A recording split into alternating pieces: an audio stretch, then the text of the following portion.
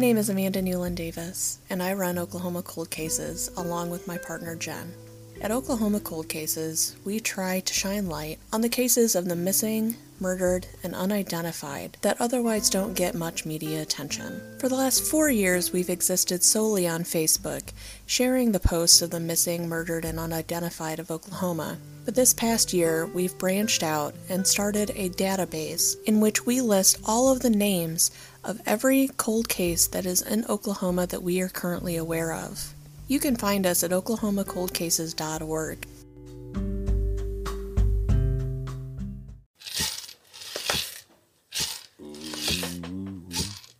You're listening to Sirens, a true crime podcast, brought to you by the Sirens Network. This podcast contains explicit content, so listener discretion is advised. The opinions expressed on this podcast are solely the views of the hosts and do not reflect the views of affiliates, associates, or sponsors of this podcast. This is Sirens, a true crime podcast. According to Psychology Today, real estate professionals face a significant risk when they show homes to strangers. Every meeting with a client means trusting somebody new. On this episode, we're going to talk to you about Realtor Safety. I know that there's a lot of you out there listening who are real estate agents or realtors and work in the profession, and we just wanted to bring some awareness to potential threats that you could face while in this industry. So I have several guests that will be on this episode. We are going to start with my friends over at You're Doing Fine Oklahoma podcast. They are another true crime podcast based here in Oklahoma. And Shanna is actually a real estate agent herself. So let's talk about some true crime cases based here in Oklahoma that has to do with realtor safety. Let's start with Carla Mae Morgan Hickman. Here's the story of Carla. There's not a lot out there because it was the actually late 70s, and we did not get a lot of news coverage. Yeah. Right? 1978, Carla Hickman is a 45-year-old woman. She's married. She has 3 boys. And she's by all accounts, a successful businesswoman in Tulsa. She is a realtor with a large firm. We call it hanging our license at a brokerage. So she hung her license at a brokerage called Rooney Co., which is still around. Oh, wow. It appears that they sort of had a footprint in both the local real estate market as well as property management. So they're doing commercial property management, residential property management, and buying and selling real estate. It's a pretty large firm. It's in downtown Tulsa. They still have their offices in downtown today. On Monday, April 3rd, 1978, Carla picked up a man at a downtown Tulsa bus stop and drove him to see a property at 1514 Vandalia Place, which is in North Tulsa. Not the greatest area if it's in North Tulsa. Even back in the day. Anything past Admiral, above Admiral is like, eh. Because I went by this house because I just wanted to see the area that it was in and what it looked like. Mm-hmm. It's a smaller house, smaller little home, one car driveway, basically. It's actually on a dead end street. And it's like super quiet area. It's not the greatest part, but it is a really quiet area. Apparently this home was listed for sale at the time on the local market. And back in those days, of course, no one had Zillow or Realtor.com to search for home listings. So everything was posted for sale in the newspaper. Oh. It was all newspaper ads. Wow. At that point in time. And your local real estate brokerage would have had their version of what is currently known as the MLS, which is the multiple listing service, where they would just compile lists of all currently available properties in a book And then they would just keep those updated. Oh, wow. Week upon week. Yeah, it was a whole thing. This property was listed for sale at the time. There was an ad run in the Tulsa World. I believe that Carla was representing the seller. I don't think she was randomly called as a buyer's agent. Right. She would have been listed in the Tulsa World ad as representing the seller. So she would have been the point of contact to see the property. Right. Okay. If that makes sense. Yeah. Carla met this man downtown. It is assumed she met this man downtown and drove him to that property around 5 p.m. that same day, April the 3rd, 1978. He calls her, says, hey, I want to see this place. She's like, great, let's go see it. Picks him up and they roll out. It's not done so much today, especially with female real estate agents. Right. It's possible you could get a call on a house that you have listed, and I've had this happen before, where someone calls you, and especially in the real estate market that we've been living through for the past couple of years, where things go really fast. And if people call you from your name on the sign and say, hey, I gotta get in to see this house today. First of all, know that I'm always strapped, always. And 95% of the time, I have someone with me. Yeah. Or my husband always knows where I am 100% of the time. Right. So yeah, that's good. You can definitely still do it very quickly like that. A lot of agents won't take random calls like that and go meet them at an isolated place. Right. They'll try to get a copy of a driver's license and stuff like that That's before really they smart, ever show a house, you know. So. I assume, though, that was probably just like, if you want to sell a house, you got to get out there and sell it back in that day, though. Oh, 100%. 100%. Yeah.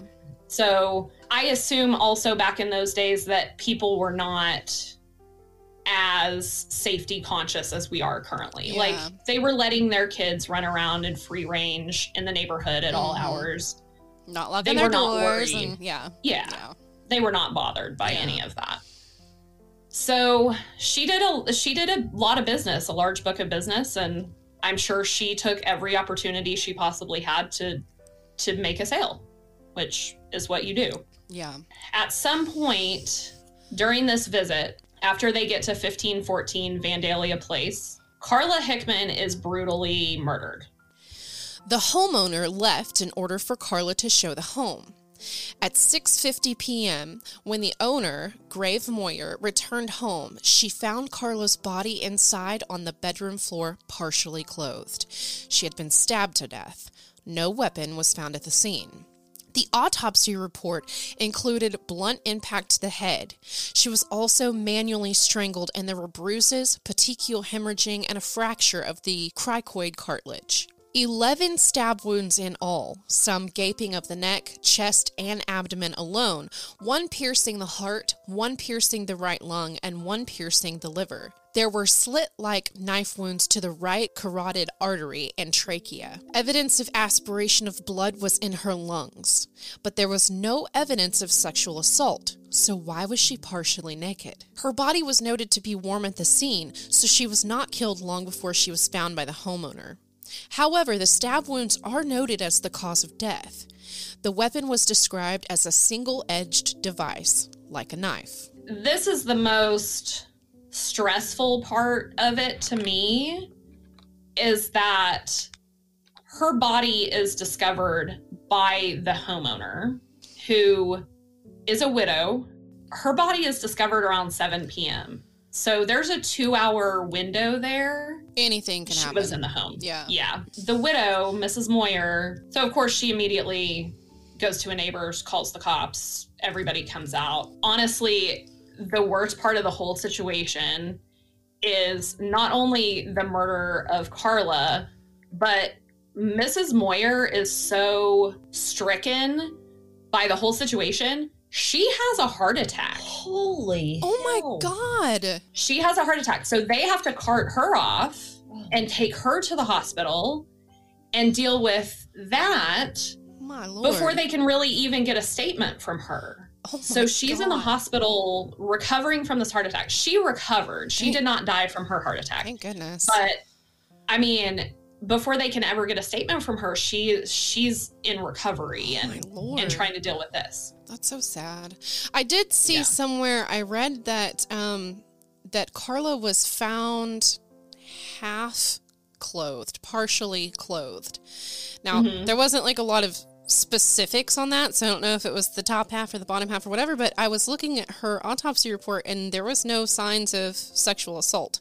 So that's just kind of curious, I guess. From the description of the clothing in the autopsy report that I could see, it seems like she was wearing like a pullover sweater and then a sweater vest type of a thing, and a skirt and like pantyhose. I think it's possible that if sexual assault wasn't really a motive in this, perhaps her skirt got displaced or ripped or something like that in the struggle. And that's how they're saying that she's partially clothed. 2 days later, it's noted in an article from the Daily Oklahoman that a lot of real estate agents had called the Tulsa Board of Realtors asking about safety protocols showing homes alone. The article also notes an assault on another Oklahoma City real estate agent in 1974, where she was raped and robbed by two men she was showing a home to. After that assault, the Oklahoma City board asked women not to show homes if they were alone with men. So no one has ever been caught. They have never issued a statement saying that there is a specific suspect that they were looking for. However, they were able to come up with I'm going to say like a half-assed description. Yeah. The key thing that they came up with on the description is a dark green Rambler Ambassador vehicle. Yeah, Rambler doesn't make cars anymore. This was an oldie. Never even heard of that. Yeah, it was an oldie. And of course they were like big boats at that time. But there was a witness that claimed there were two cars parked at this address around 5 p.m. and after 5 p.m. Okay? And one vehicle is identified as Carla's yellow Pontiac Grand Prix. And the other is this dark green Rambler Ambassador. So they believe that she picked this guy up at the bus station. So where'd this other car come from? Right. Were there more than one person involved? Right. Did this guy just get picked up and taken to the location and then someone else came after the fact? That's the question. So a witness saw two people walking into the home, one description matching Carla's, and a man who is described as 35 to 40 years old, dark hair, and a heavy mustache. They drew a composite sketch of this guy, and it is the most generic everyman. It looked like every man back in 1978. Yeah, basically. Yeah. It goes cold very, very, very quickly. They really don't have a lot to go on. They found notes in her home to suggest that this potential client had contacted her and wanted to see several homes, and he wanted to be picked up at the bus stop downtown in the area of Boston or Cincinnati Avenues. Oh, wow. Which is directly near her brokerage. Yeah. In her notes, he described himself so that she could recognize him when she picked him up. And this is how she could recognize him, apparently. A white male wearing a red baseball cap, plaid shirts, and gray slacks. I mean, I love that she wrote that down, but I don't love that's just a lack of detail there. It's just like, oh, this is what he's wearing. So I mean, he can immediately change his clothes, but. Absolutely. And every guy in the state of Oklahoma looks like that. They still look like that 40 years later. Yeah. I mean, come on. That's, So Gary Ray Harper and James Stevenson were both questioned regarding Hickman's murder. 3 days after her death, police learned that they had quit their jobs and left town. They were tracked down and arrested in Georgia. They were questioned, but never charged. No other suspects are known at this time. So this one is still cold. It's extremely, extremely cold. I don't anticipate that they have anything to look for the perpetrator with. I don't know that they ever recovered any biologicals at the scene that would have been different from her own. Yeah. If they were able to separate blood via typing back then and save something in the files, I think it's a total crapshoot if those pieces of evidence are even still viable at this point. Yeah, because of the way they stored things. Yeah. And if they kept even if they kept her clothes or whatever that she was wearing, like there's a good chance that they didn't even store it correctly. Right. So that's really unfortunate. But and what is wild to me is that today you would have a suspect almost immediately just by looking at phone records and just by going, exactly, okay, this person called her from this place. Let's track that down. You know, even if it's like a payphone or whatever, you can then go there and go, hey, who was on this payphone? And like, there's just this trail to follow. But, you know, because I don't know how policing worked back then, but, you know, it's just wild to me because they would have a suspect within probably a day or two now. Oh, yeah, for sure. The way everything works now with social media and people using cell phones and having their own cell phone line, because even if this guy contacted her at her home, they could potentially trace phone records, you know, back. But like you said, if it's a payphone in 1978, like everybody was using those things in downtown Tulsa or wherever. So, and even if it was a phone coming into her brokerage, from what I understand is that the brokerage would have like one main line and all of the agents sat at desks, and whoever got the round robin call is who got the call. Yeah. If someone called in and asked for a specific agent, they could pick up that line or whatever. But it was essentially a round robin call where if you got a cold call in for a potential client, it was assigned to whoever was at the desk at that time. She's listed in there, you know, in the paper. So obviously this person is being random, however, making sure it's a female. And the thing about real estate agents at that time, and it's still true today, it's a very heavily female population of agents. Yeah. And that just is what it is. It's the nature of the business. There are a lot of great male agents too, and I'm sure there were at the time. It's just a very heavily female industry at this point. Bristow, Oklahoma, April 1979. A Creek County real estate agent was sexually assaulted by a man posing as a potential buyer. The agent had apparently shown this man several houses before. He contacted her again and wanted to see 2 specific homes.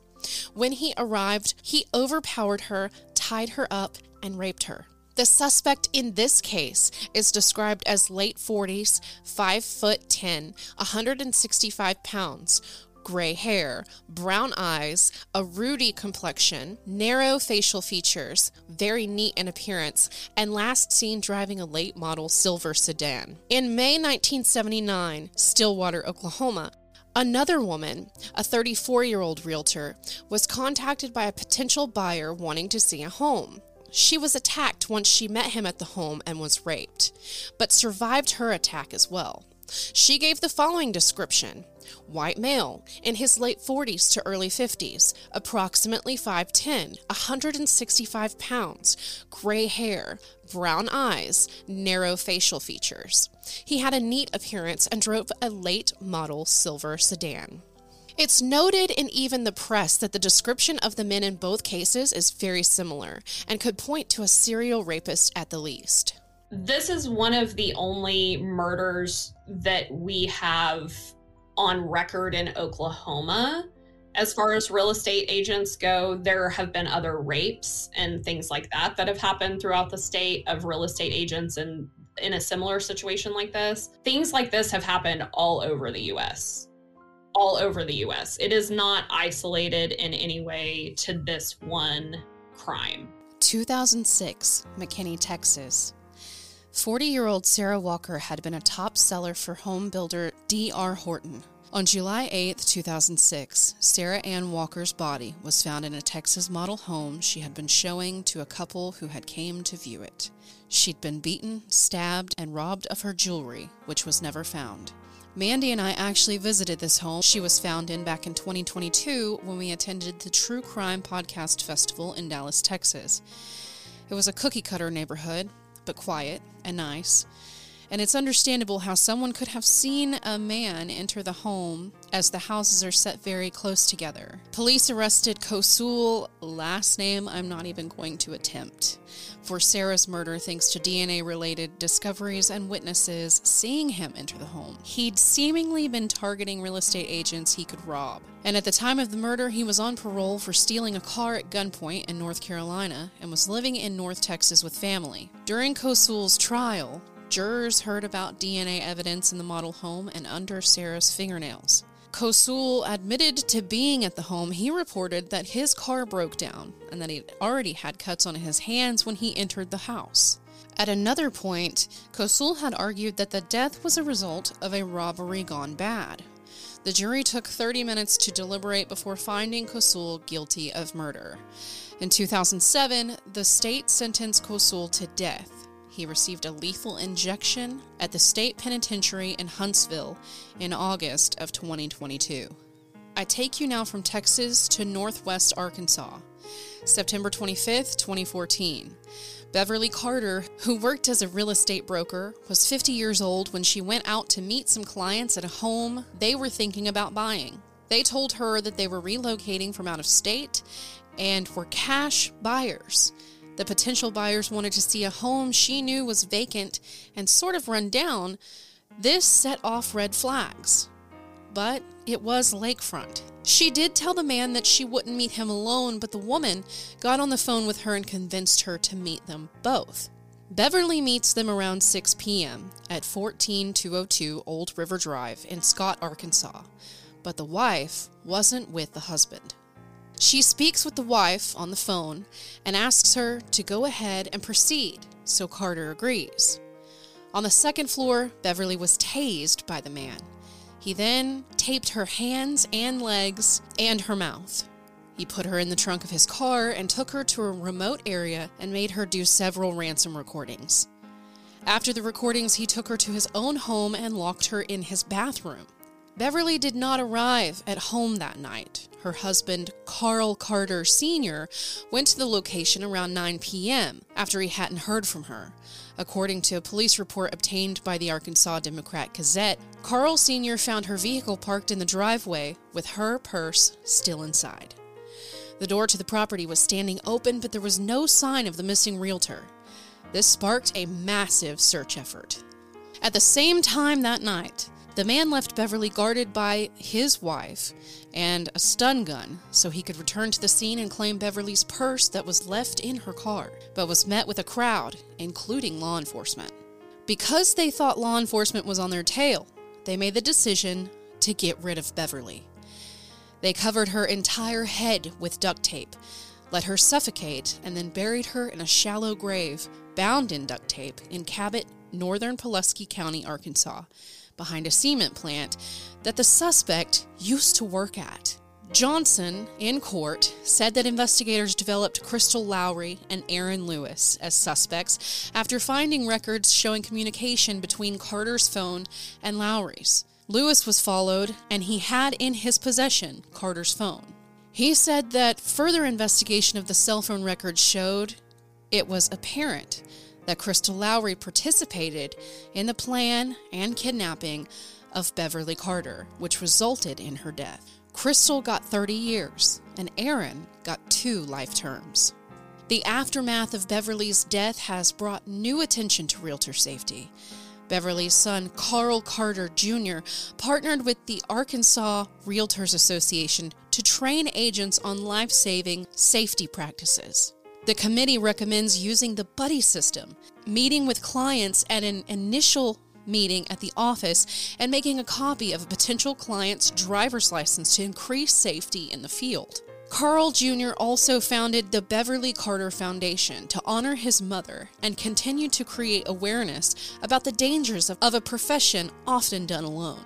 To continue his mother's legacy, he also became a real estate agent himself. The Beverly Carter Foundation's mission statement is as follows. Quote, "We are dedicated to the safety of real estate professionals and those they serve by providing resources to research, information, consulting, training, and support at every level of the real estate industry. The foundation will work with industry and criminology experts to develop publications, videos, online training, and social media resources available for free from the foundation's website.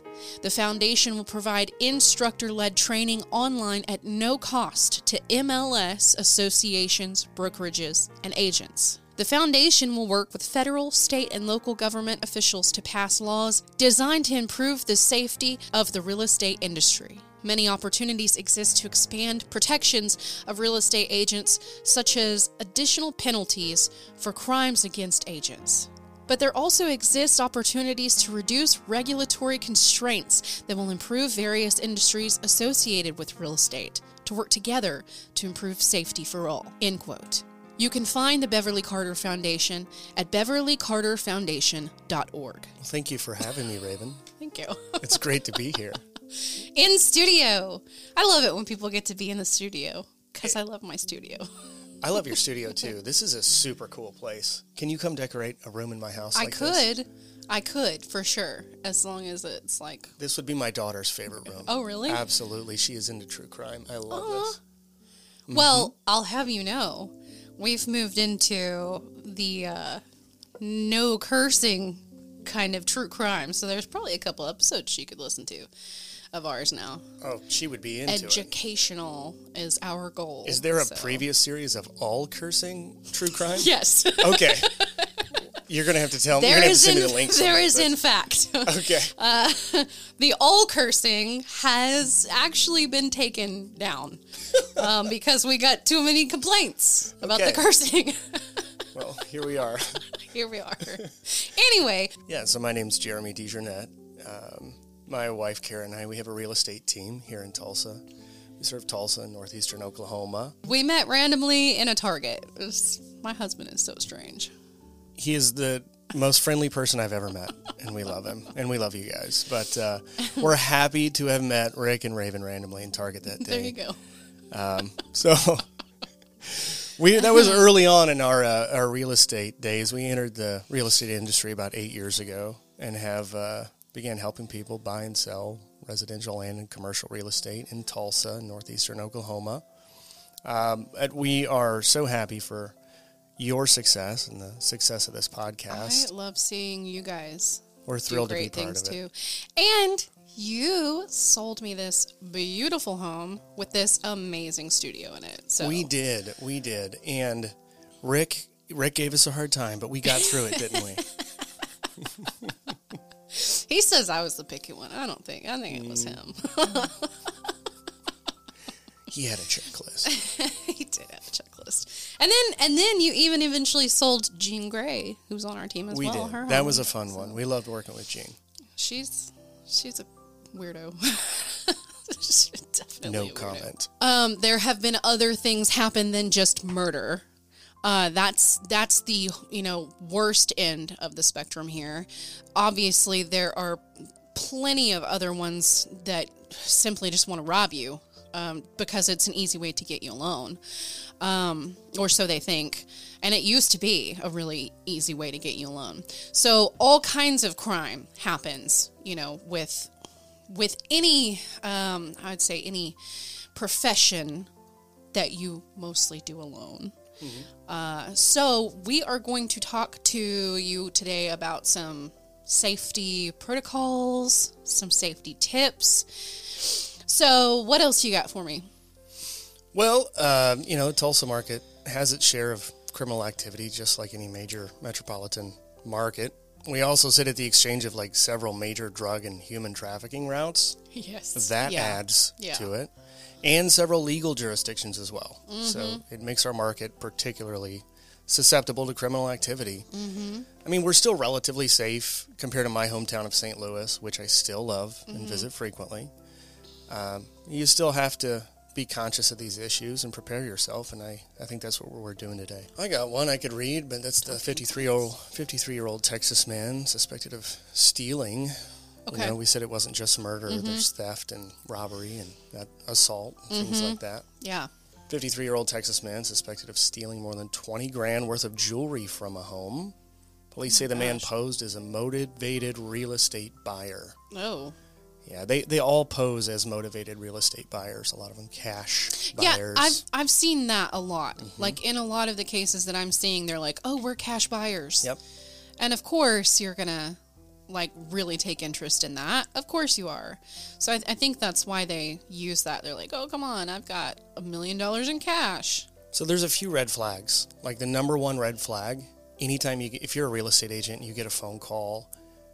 And they have to see a property right away. It has to be today. It has to be right now. Urgency is the number one red flag. Yeah.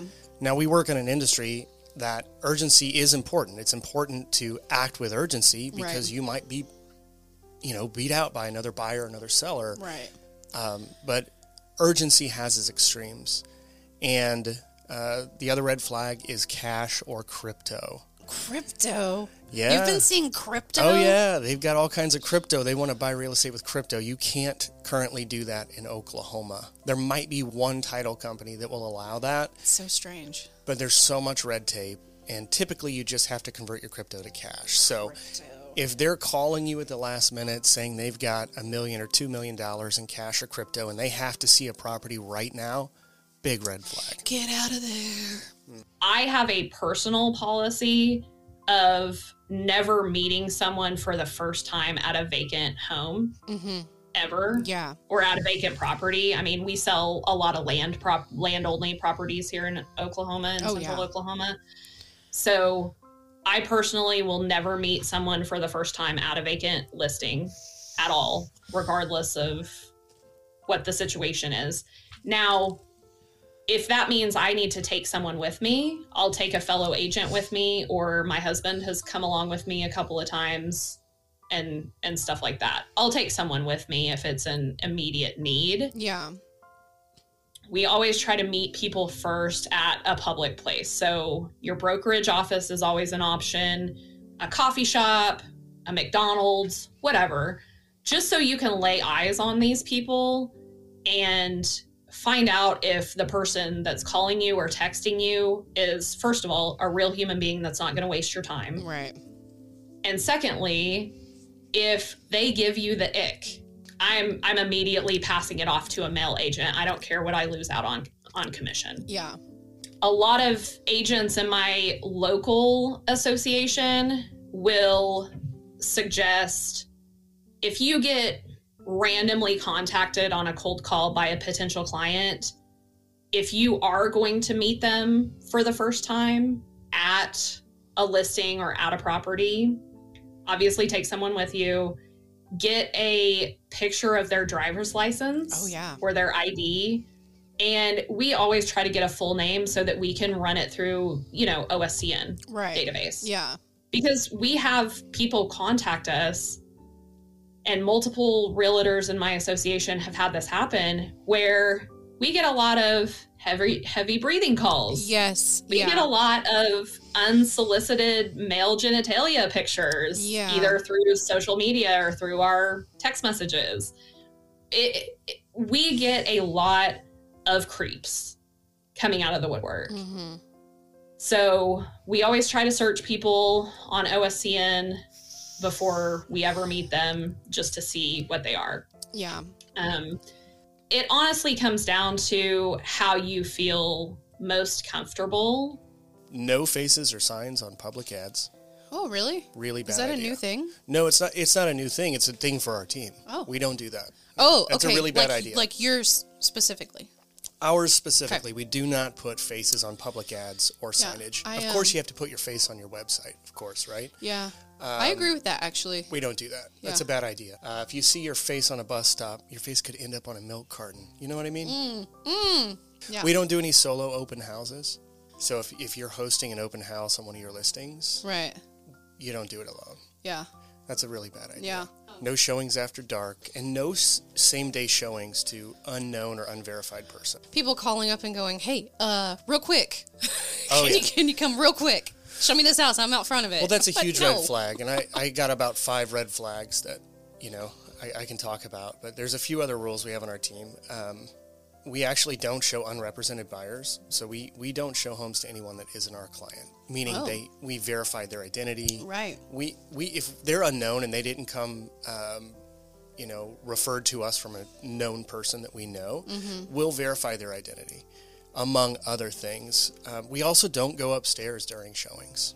That's just a really bad idea. It's twofold. Like, you can't watch the front door. Yeah. To see if someone else is coming in, whether they be with them or just a third party. Right. And you're putting yourself further away from your exit. Right. It's a really bad idea. We don't go upstairs. Also, if you believe someone's squatting in a home, like you show up and there's signs that someone's living there in a vacant property that's advertised as vacant. Can we talk about some signs Absolutely. that you see that might let you know that someone is, in fact, squatting there? Yeah, absolutely. I mean, other than, like, there's got to be obvious signs, like, oh, the door is wide open. Yeah. Or the window's open. Or somebody smashed in a different window and, climbed in or whatever. But what else do you see? You'll see cars outside with people in them. So Just hanging out? Just hanging out.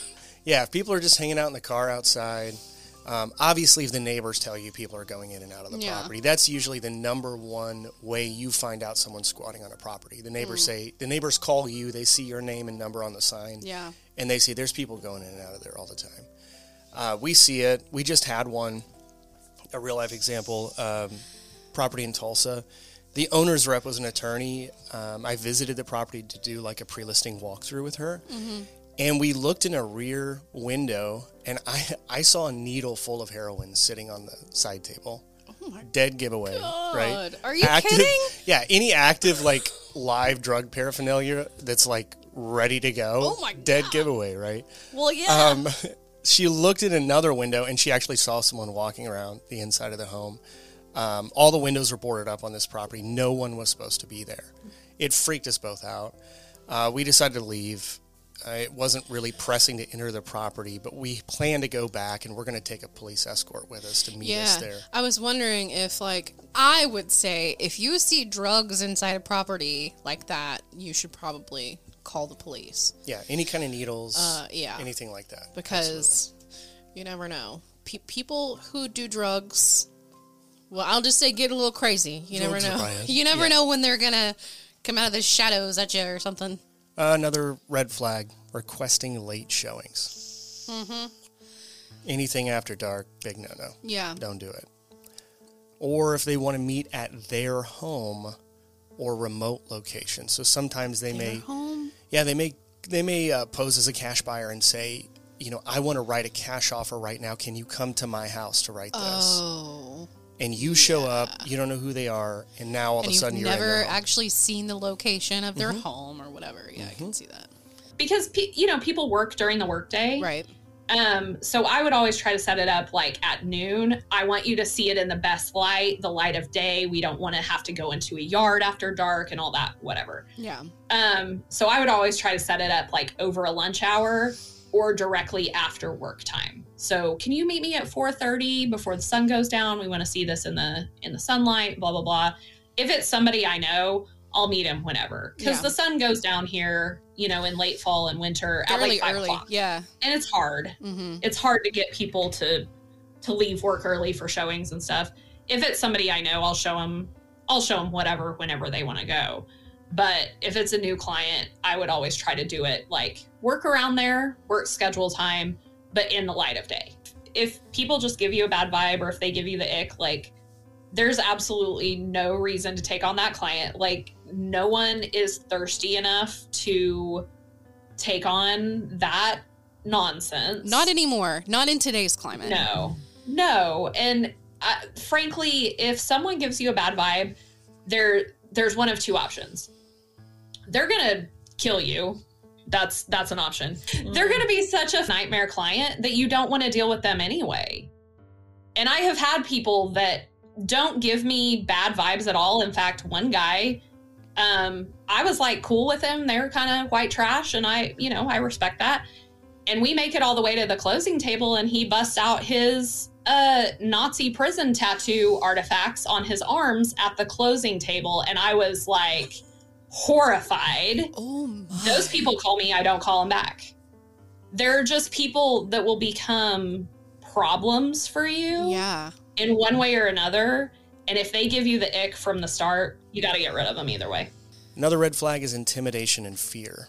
So a lot of people don't know this, but only about 14% of new real estate agents are still in the industry a year later. Aw. Yeah. Really? Yeah, it's a fact. And that's, it's a difficult industry. It's hard to break into this industry. Mm-hmm. And people that are looking to take advantage of other people, they know that there could be some desperation, maybe some desperation for money. Right. Maybe times are tough. This is their first year in real estate. They're looking and they're targeting new real estate agents. Mm-hmm. And this piece of urgency works on them. Yeah. Because they might not get another cash buyer. Right. This could be their big break, and they know that. So they say, hey, I've got $2 million cash. Show me this house tonight. That's a tough situation. I don't know that I would do that.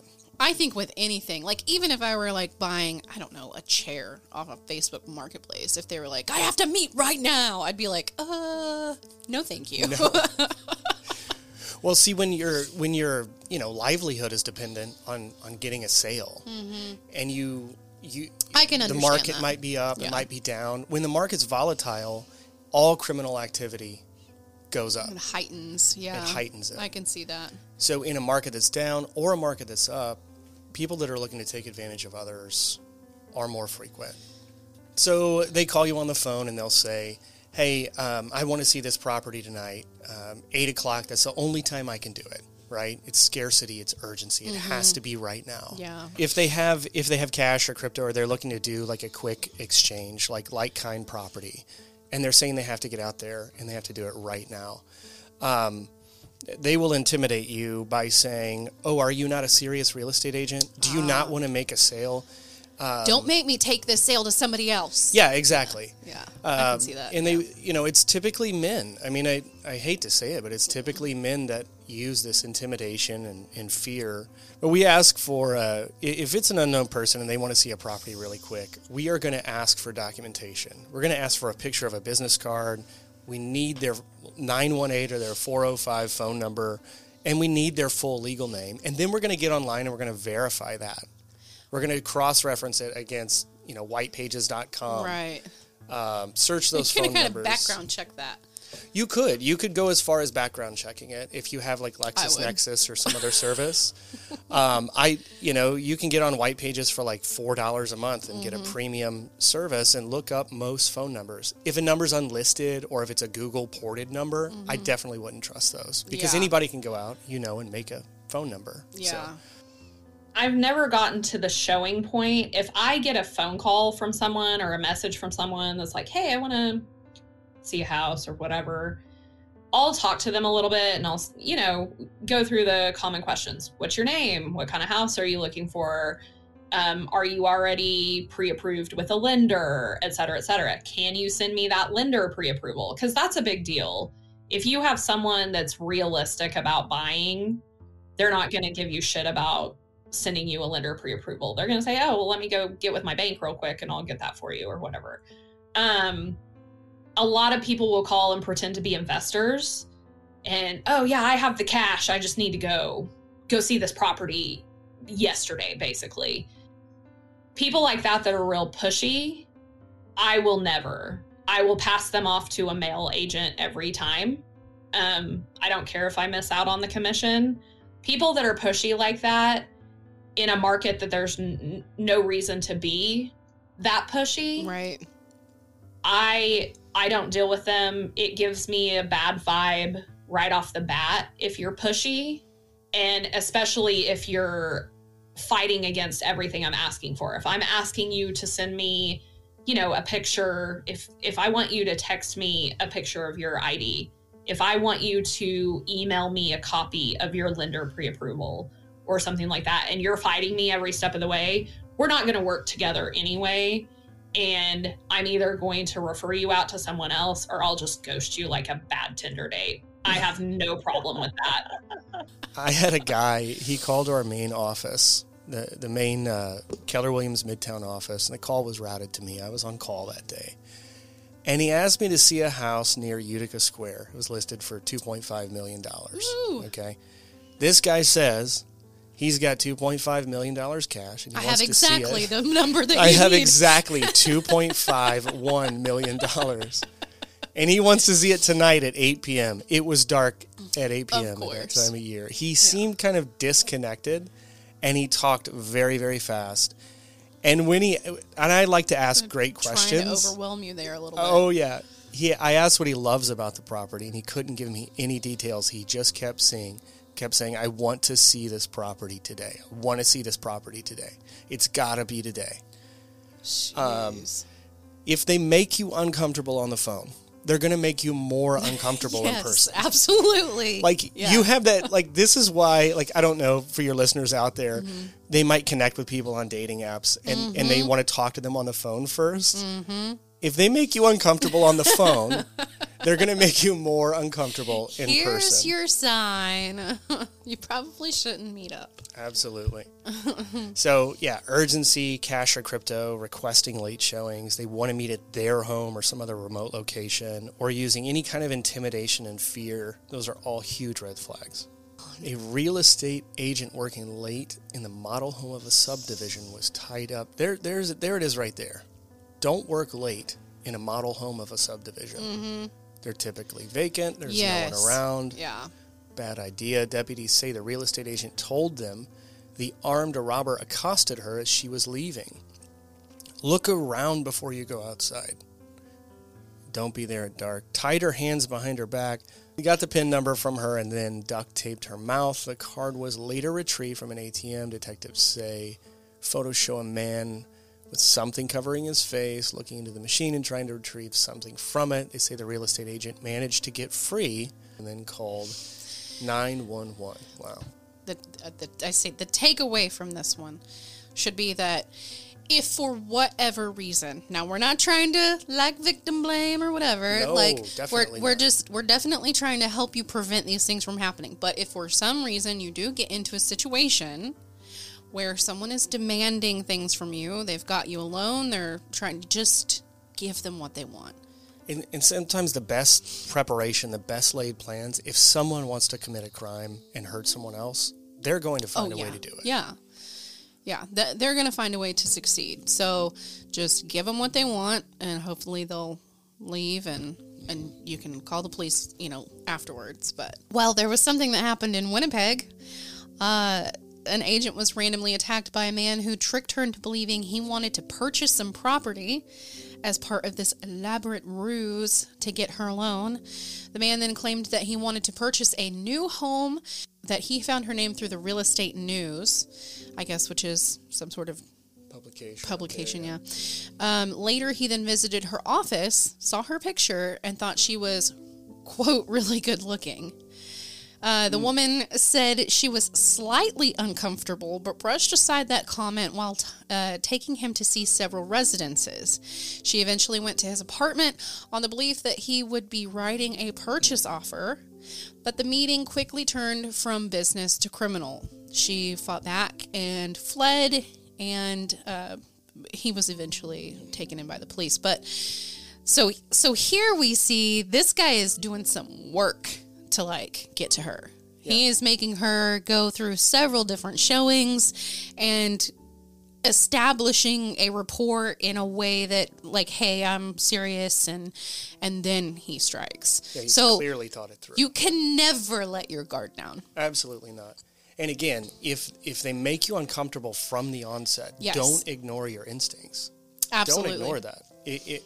If you get uncomfortable, if they make you uncomfortable, you can never be too safe. Never be too safe. We're always talking about trusting your gut here.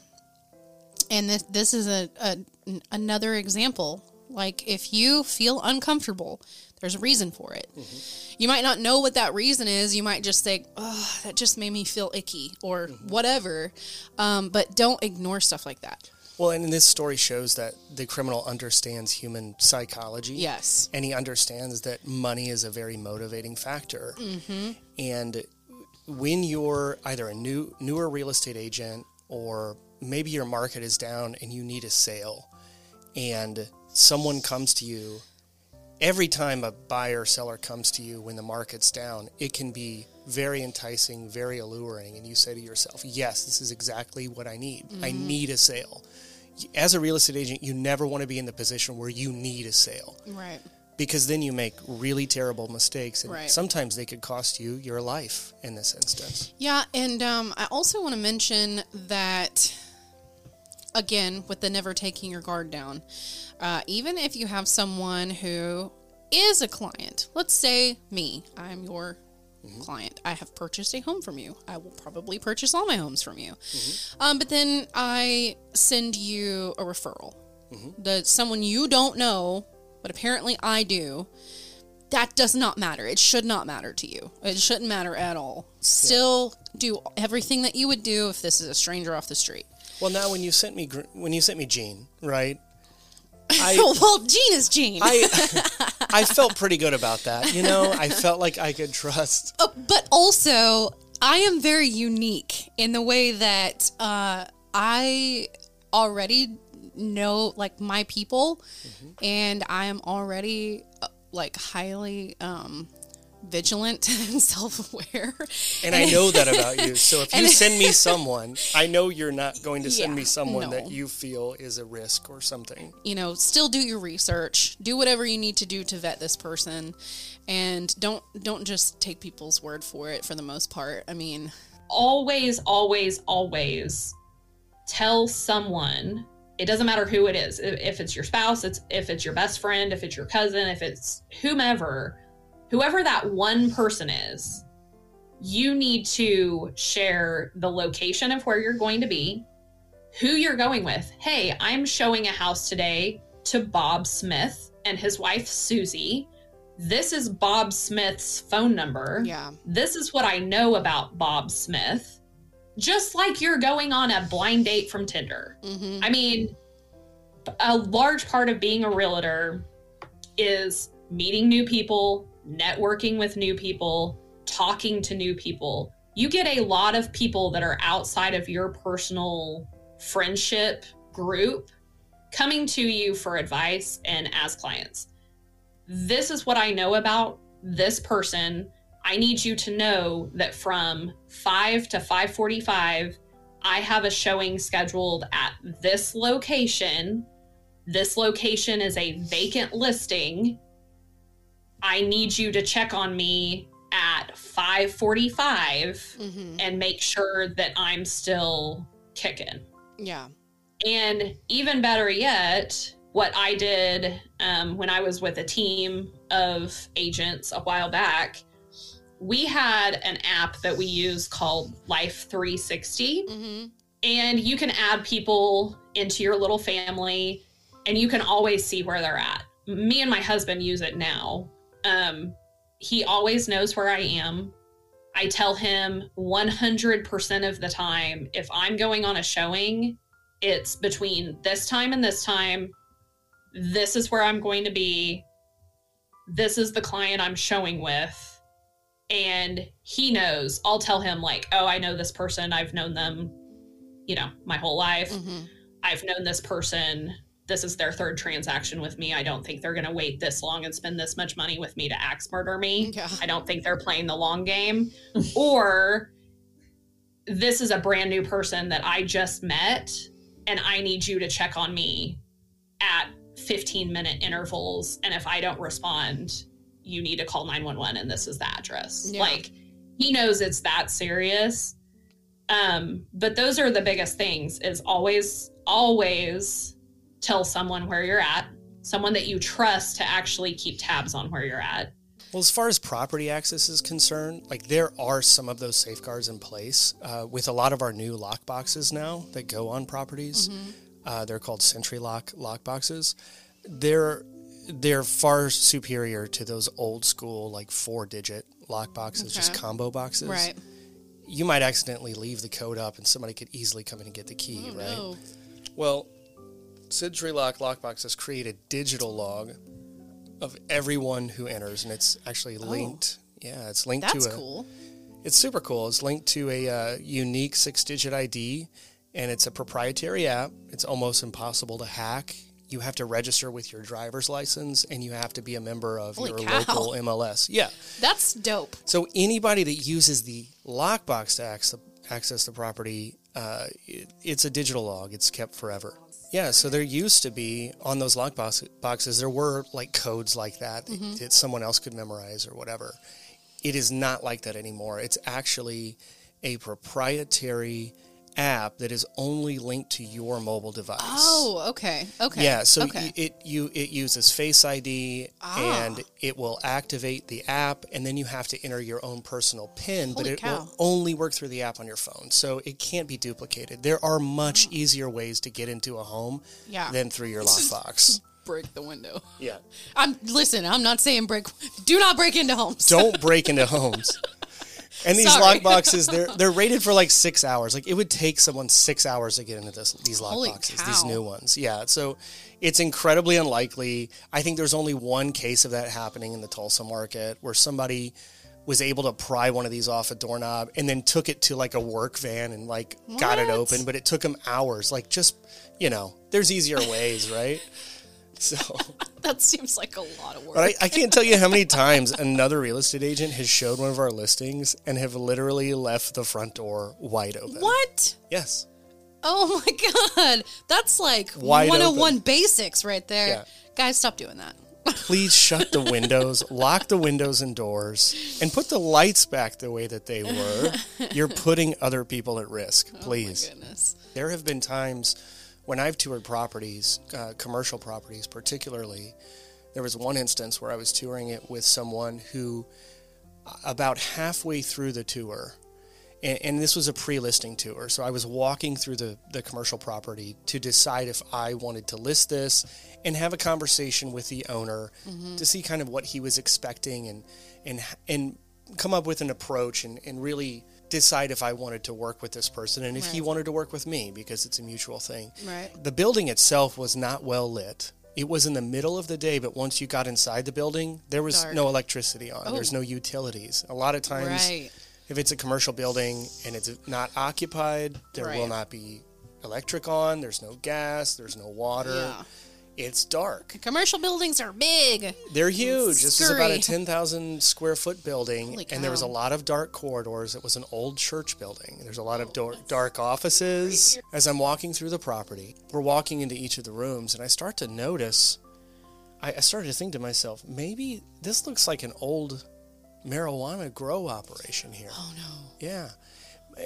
But not necessarily a legal one, right? Oh, no. This was like pre-OMMA days, right? No. Like back in the day.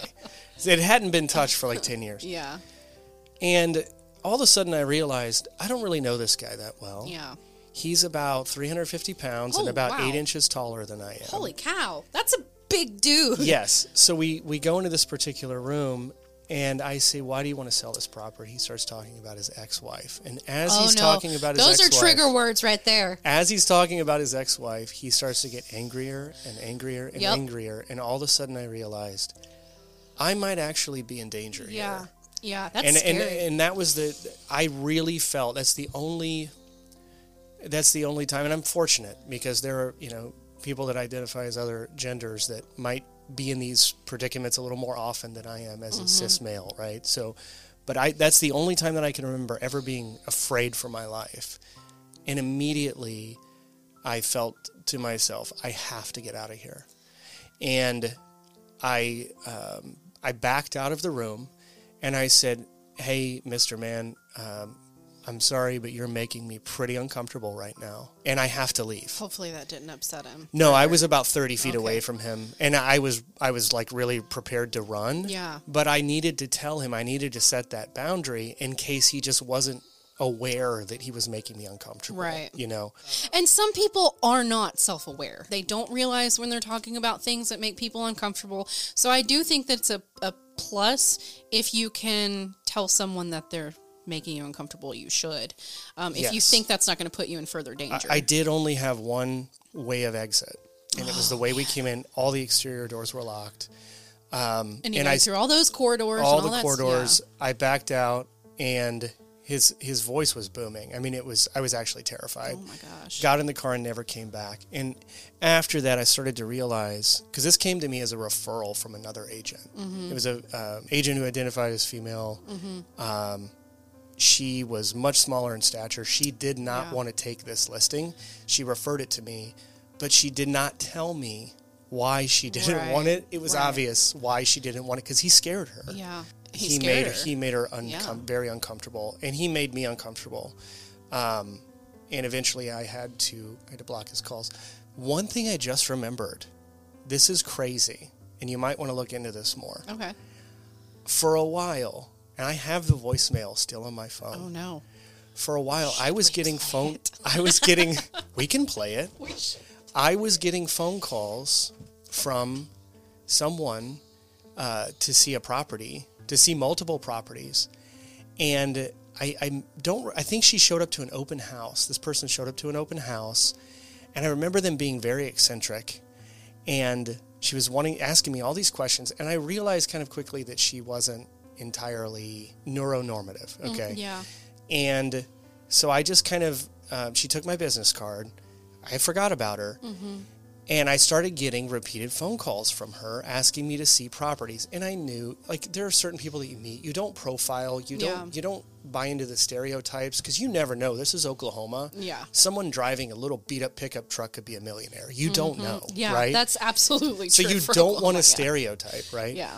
But this particular person, I came to the conclusion, and you have to use your own judgment, that she really could not afford to buy a home. Oh. Okay?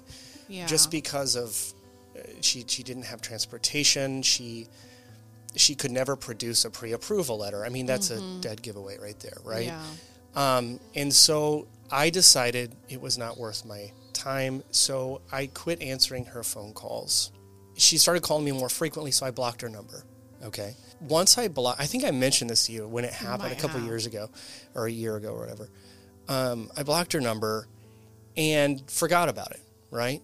Well, then I'm watching local news. Oh, no. And there was a murder, and it was her. What? It was this lady. I don't think you told me that. Yes. It was this lady. Can I say her name? She's dead. She was the one murdered. Yes, you can. Her name was Rainbow Star Dancer. Oh, yes, you did tell me about that. Remember I told you about that? Yeah, you told me about that. I looked at my voicemails one day, and I looked under blocked messages because I was looking for a voicemail from a family member that I had blocked. Oh, my gosh. And I saw this message pop up, and it said Rainbow Star Dancer. I was like, what? I was like, is that the lady that I saw on the news? She left me a voicemail a couple weeks before she was murdered. Can I play it for you now? Yeah, you can play it for me. Hey, Jeremy Keller. This is Reverend Rainbow Star Dancer. It amazes me how challenging it is for you and I to actually talk. My way to be on a vacation trip, which may last between 2 to 10 days, depending on the results. Could you please call me in the morning as early as possible? I wake up between midnight and 2 a.m. I go to bed at 2 p.m. Yes, I'm very eccentric and pretty old, too. Call me, tell me what you need. I'm on the way to the bank for cashier's check for other people. Thank you. She said, I'm on my way to a vacation that may last 2 to 10 days. And I remember reading something that her assailant convinced them they were going to go on vacation somewhere. What? They were going to go on a trip. I'm going to have to. You might have to look up I'ma have to. Rainbow Star Dancer. Right. Let's check this out. Suspect is the only connection between two women. What? Two women? All right, this is from News Channel 8. The Tulsa police say the only connection... You want to hear my news broadcaster voice? Please. Tulsa police say the only connection between two women's murders is the suspect they arrested Tuesday. Terrell Brooks, 22, is being held on suspicion of murdering Elizabeth Dillard on March 25th and Rainbow Star dancer just over a week later. Both women were gunned down at their front doors. Bullet casings found at both shootings matched the same gun. Brooks admitted to being in a relationship with Dillard and staying with Dancer for a week. Police didn't say that Brooks admitted to the shootings. He asked for an attorney when confronted about the information about the murders. This voicemail I got was on March 25th, 2022. March 25th. This was on April 6th. Just for you police officers out there. He is now facing a third murder charge after his missing girlfriend's remains were found in a shallow grave last week. Oh my God, so there's a third one now. 24-year-old Tyra Whitaker was last seen on January 19th getting into a pickup with her boyfriend, Terrell Brooks. His name is Terrell Brooks. She said it's amazing how challenging it is for you and I to talk because I quit answering her phone calls because she was calls. Yeah. That is wild. I think she was saying that she was going to get a cashier's check. I don't know if she was using that for a down payment or what her logic was on that. That is so wild. So this man is being charged with her murder and two others. Like. Around the same time, Whitaker was listed as missing and endangered. Officers conducted a welfare check at place to check on a woman, Rainbow Star dancer, who had not been seen or heard from in several days. Tulsa police reportedly went to her apartment and found her dead from gunshot wounds. She had allegedly been letting a man stay with her for about a week, which was identified then as Brooks. Evidence at the scene connected Brooks to another death, that of 27-year-old Elizabeth Dillard, who was found fatally shot on her front porch. Tulsa police arrested Brooks on April 5th after he was seen driving suspiciously. And then, of course, another girlfriend of his wound up being dead as well. That is insane. Yeah. That is insane. Yeah. So I saw it on the news and I was like, oh my God, this is the woman. This is the woman. That is so wild. I am going to say, though, that I do think it was good that you were blocking those calls because apparently this guy was tagging along with her. Exactly. At a lot of stuff. We were talking about Realtor Safety and stuff. This was a real life example, okay? I couldn't think of any better content for this podcast than just then. I'm like, wait a minute, I have this thing. The things that happen on this show. How often do you guys do open houses, and like, what are your protocols for open houses? Because just anybody can show up. Yeah, it's open to the public. They're public open houses. So there's the purpose of an open house. I don't know if you know this, but I'm going to let you in on a little real estate secret. Insiders. Okay. So open houses, to the client, open houses are, well, let's open out this to the public and let them see it. Right. Do a lot of potential buyers go to open houses? Yes. Do they tour open houses if they're looking for a home to buy? Yes, they do. The statistics, though, state that it's less than 10%, and it's really more like something like 2 or 3% of homes actually sell from an open house. Really? Yes. Okay. So you don't, from a real estate agent's perspective, because only, let's just say 2 or 3% of houses actually sell from the open house, there's a few reasons you would do an open house. And one of them is to create urgency. So if you're on the listing side and you want all these buyers to see other buyers in the home, you want them to feel like it could sell any minute to any of these other people that are in the home, right? So that's really one mechanism of it. You want to create urgency. And so what we do, our approach is, if we list a house on a Wednesday, Thursday, or Friday, we'll set an open house for Sunday, especially in a market that's booming, like a booming seller's market like we had, 18 months ago. Yeah. 24 months ago, all the way up until about 5-6 months ago. When I bought my house, and then I'll never see those rates again. You won't, so keep them locked in, right? Well, so in a booming market like that, an open house can create urgency, and then you can put an offer deadline on the house of, Monday at 9 a.m. or whatever. or Sunday at 6 p.m. So you have an open house Sunday 2 to 4. Sometimes we only do ours 2 to 3 just to create more scarcity, right? And get them to come see our house first. But you do that open house to create urgency and to get people to make a decision to buy that home rather than waiting on it. Right. Okay. So that's one reason you would do an open house. From a realtor's perspective, even a realtor that knows that that house is not going to sell because it's overpriced or whatever the reason is, a realtor might want to host an open house at your house, even if you don't want to. And they might try to convince you that they really think that you should host an open house. Now, I'm not saying this is across the board. I'm saying that this is a reason that some realtors want to do open houses, is because it's a great opportunity to get new buyers. If only 2 or 3% of people that are touring an open house are actually likely candidates to make an offer on that house, the other 97% of people that come in there are potentially buyer clients for that listing agent. Right, yeah. And a lot of open houses are not even hosted by the listing agent. Oh, really? Yes, the listing agent will farm an open house out to someone else that they know wants to get buyers. Yeah. And they just want to put a body in the house to tell their client. And we host our own open houses, all of them. We never farm it out to anyone else. There's absolutely no quality control there. Yeah. When you farm it out. And we've had some pretty bad experiences early on when we did that, you know. Oh, yeah. You just don't know what you're going to get. So, that's kind of the inside of it. If you're concerned about safety, if your home is occupied, if you have children in the home, you might not want to do an open house. Yeah. And if you do an open house, or if you're going to have your house shown, you put it on the market, hide your belongings. Lock them up in a safe, guns, jewelry, anything of value, checkbooks. Yeah. We hosted an open house for another agent one time, and their checkbook went missing. Oh, no. Yeah, like this is, put your checkbooks away. Yeah. Close your computers, lock your computers. You have no idea who's going to come in that house. And if you can always make things more secure by putting up internal and external security cameras.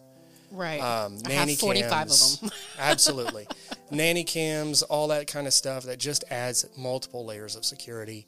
But, it's up to you whether you want to do an open house or not. Because when it's open to the public, people go upstairs, downstairs, all throughout the house. They look in all your nooks and crannies. Absolutely. They want to. They want to see what it's like to live in the house.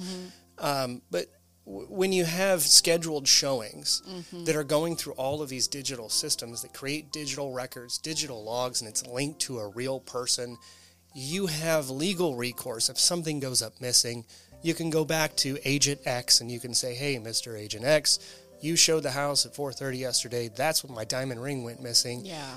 This is on you, buddy. You know what I mean? Yeah. You can't do that in an open house. Yeah. Yeah, and I think if you are going to do an open house, you should at least wait until you have moved out of it. You can leave some of your furniture there for staging or whatever, but I would take everything you can take of value. Hire a staging company. Yeah, yeah. Most people have okay taste, right? Okay taste. but when you're trying to sell your house, you need to be magazine level marketing. And the only way to achieve that is with a staging company. Yeah. We recommend on all of our listings they be vacant and staged, because then it's just less liability that you're incurring. On both parts. On both parts. Yeah. There's the safety element you don't have to worry about. You're not at the home when it's being shown or living in the home when it's being shown. And your personal property is not subject to damage or theft or anything like that. So. Absolutely. For the longest time, I was told that the best way, when I first started out, the best way to get business, the best way to get buyer clients was to sit at another agent's listing for an open house period. Right. Yeah. We do a lot of open houses on Saturdays and Sundays here. That's when people are out and about, and they'll just stop by and take a look through the house, bring the wife and kids, Yeah. Anyone could stroll right into it. So that absolutely. that has always given me, like, even going to view an open house, I'm like, I don't know. It just seems real weird to me. Well, and I told Shai this a few weeks ago, and this happened like 2 years ago. I was sitting in open house in an area of Oklahoma City that's, I would say, up and coming. It's honestly being gentrified, if I'm going to be honest. So there's pockets of this area that are beautiful, renovated old homes that they're trying to sell for top dollar, and it's crazy. And then there are places that are slums in this area. Yeah. So I went and sat this open house. It's a $750,000 listing. I'm like, oh, this is going to be great. You know, it's a beautiful old mansion that's been renovated, and it's 3 stories. It's got a full basement. Anybody can hide anywhere. Yeah. It was over 4,000 square feet. It's massive. And I was by myself, stupidly. So I'm there. I have my little signs out. I'm like doing the thing from 2 to 4, you know, come see me, blah, blah, blah, whatever. And I have these people come through, and it happened in like a rush of 5 or 6 people at the same time came through. Yeah. And after about 30 minutes, I thought everyone had left because it was dead quiet on the first floor. And I'm just hanging out. I'm tippity tapping on my computer, doing some things, listening to some music. And it's dead quiet. There's nothing going on. And then I hear footsteps upstairs. Oh, no. And I was like, either this place is super haunted or I'm getting ready to get axe murdered. There's only 2 options here. So I go upstairs, and it's this guy that I had seen come through the front door. And it's this guy just wandering around, which is what you do at an open house. He was not in the wrong at all. But he's like kind of being weird about it. Yeah. So I go to the stairwell, and I call up the stairs. I'm like, hello, is anyone still in here? I'm getting ready to lock up for the day, which was a total lie. I still had like an hour left on this thing. Yeah. But I was out of there. Yeah. Mentally, I was already done. So I am yelling up the stairs, hey, is there anybody still here? I'm getting ready to lock up.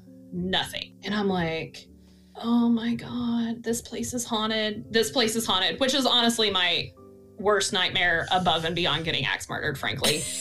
I go get my knife out of my purse. Okay, I'm going to go up these stairs, and if I get attacked by a ghost, I guess it is what it is. So I go up the stairs, and I have my knife in my hand next to my side. And I walk up, and I am calling out, hey, is anyone still here? Oh my gosh. I'm getting ready to lock up.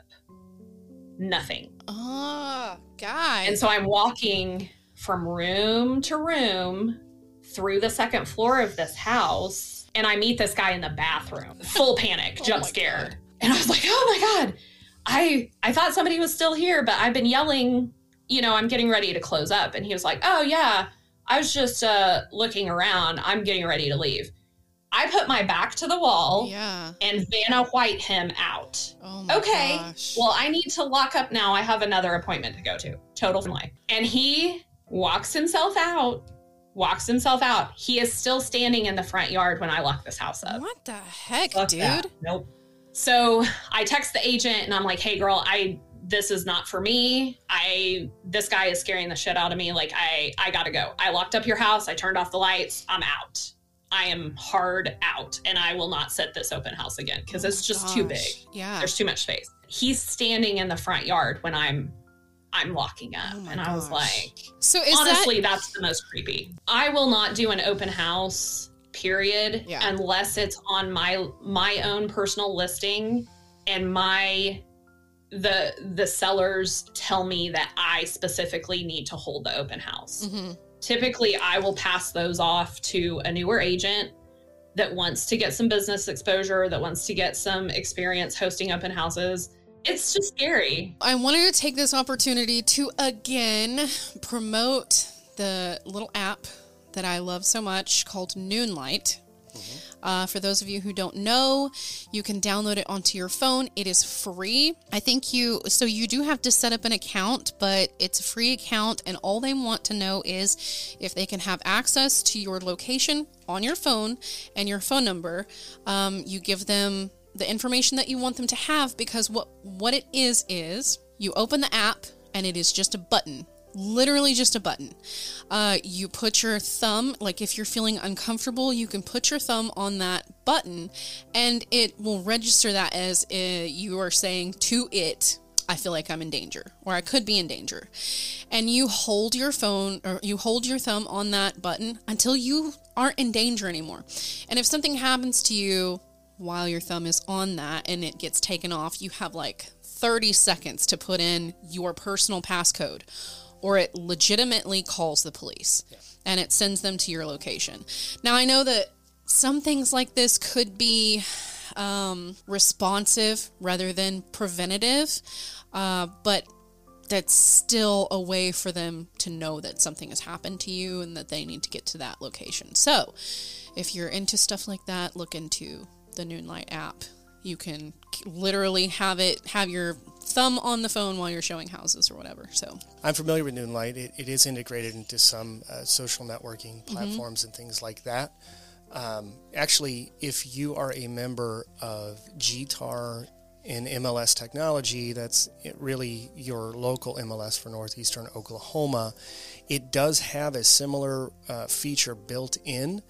I'm not sure how it functions compared to Noonlight, but if you are a realtor, there is that built in. You would have to contact Greater Tulsa Association of Realtors or MLS Technology to get more information on how to set that up and how to use it. But effectively, you have to respond within a certain amount of time after you enter a property. So once the Sentry lockbox is activated, it gives you 60 seconds, 90 seconds, whatever it is, to respond, and you physically have to touch a button. If you don't respond, it will contact your emergency contacts and then the police. This did cause a couple scares between my wife, Kara, and I when she set that up. There were 2 or 3 times we were kind of testing the system, right, that it sort of went off because we were getting familiar with how to work it. Yeah. And it would call my broker, it would call me, it would, and we'd have to figure that out. But it is an effective system, and I would venture to say that, Noonlight would be a really great solution. It's a good alternative. If you can figure out how to set that up, though. I didn't know that was a thing. It is. Yeah. So if that's a thing, I would definitely use that. Just because it probably has stricter safety protocols in how it keeps your information or what kind of information it has on you. And if it's like calling your broker or stuff like that, then they know who you are. They know where you're supposed to be and can get the police more information. But if you don't want to do all that, Noonlight's a great alternative. And who knows, it could be built on the same platform. You never know. Yeah, it might be. And I'm in no way affiliated with Noonlight. I just love this message brought to you by Noonlight. I know. Noonlight safety for your home and your life. For your life. Maybe I should be. Get with me, Noonlight. Hashtag Noonlight. What do you do just personally? Obviously, you're not telling anyone to do this. No. This is just what you do. When I'm entering a home with a buyer, of course, it's going to be someone that I know, right? I'm never going to show people a property if I don't know them or have established some sort of relationship with them and have verified their identity and gone through all these other processes. And actually, they have hired me as to work for them, and they are my client. Then I will schedule the showings. We will use a Sentry Lock app. We'll enter the property. Before I enter the property, because this is Oklahoma, I will very loudly knock on the door, ring the doorbell, right, make my presence known. Right, just in case there are squatters. Not only squatters, but there are times when these showings are requested through these automated systems, and a home seller might not even be aware that there's a showing occurring. Okay. And if you unlock that door at 5 anytime yes, during the day and Oklahoma. just open the door, they might not know you're there, or they might shoot you. So to death. you have to announce yourself, and I always say, Realtor, we have a scheduled showing. Is it okay to enter the property? That's great. I say it out loud, and I say it every time because you do not know what's going on. That's great. in the sort of like salesy world of real estate, they say you always allow your clients to enter the threshold first. No way. Yeah. I'm assuming the risk to be there. They have hired me to be their client. I'm going to go in front. I'm going to knock on the door. I'm going to say that I am present. I'm going to make sure there's no one in the home that is going to pose a risk to me or my clients. Right. I'm going to go in first. I'm not Kevin Costner on The Bodyguard. I don't plan on taking a bullet for anyone, but I think it's important to announce yourself very loudly as you're entering a property that is not yours and does not belong to you. Right. You never know who knows you're there or not. Yeah, I think that's great. Yeah. Another thing is I ask the clients, I usually tell them, I announce to them that I am not going to go upstairs and please exercise caution when opening bedroom doors, et cetera, et cetera. You never know what you're going to find. I heard a case an example recently. Someone walked in, there was a door that was kind of shut. They opened it, and one of the roommates was there naked, sleeping on the bed. Oh, no. Not a big deal. Didn't even wake up. They just shut the door and left. Not something they really wanted to see, right? Yeah. So what I have had happen is, for whatever reason, someone is still in the house. Either they didn't get the notification that there was a showing coming up, or they were confused on the times or whatever. I've only ever walked in a house that was occupied by someone like once or twice. And it is always a situation where they were confused about the time of the showing, or no one notified them that there was a showing, so they didn't know they needed to leave the house. It's always the owner or like the owner's kid or whatever that's home at the time. I've never walked in, well, that's a lie. I walked into a house one time where the back door was standing wide open. Oh. Like, I went through the front door, used my key out of the key box, went through the front door. I'm flipping on lights, getting ready to show everything. And I get to the kitchen and the back door is standing wide open. And I'm like, but it turned out that the people left through the back door, and it was one of those doors that if you didn't like pull on it real hard, it just didn't latch. Yeah. There was nobody in the house. Is it scary? Yes, every time. And if I find windows and doors that are unlocked, I'll probably exercise a little more caution, because you never know if someone could have taken advantage of that situation. Yeah. But we will always lock windows and doors before we leave, so that we're not putting anyone else at risk. Right. Also, if I'm inside of the house and it might be getting a little late, it could be a little more, maybe a time that's a little more susceptible to suspicious activity or whatever. If I'm inside the house and I'm with a couple or more than one person, I will lock the front door, because I don't want anybody to come in that door behind me. We have, during that time, the key box will be open. I'll have the key in my pocket or on my wrist. I do not want anybody else to just walk into the house, and that has happened. They see another realtor showing a potential buyer, and they think they could just walk in. Oh, my gosh. If someone else enters that property and they have not scheduled a showing with you or another agent, you are most likely going to be legally liable for anything that they do in that home. So keep people out of the home. If your client feels safe, lock that door, because you need to protect yourself as well.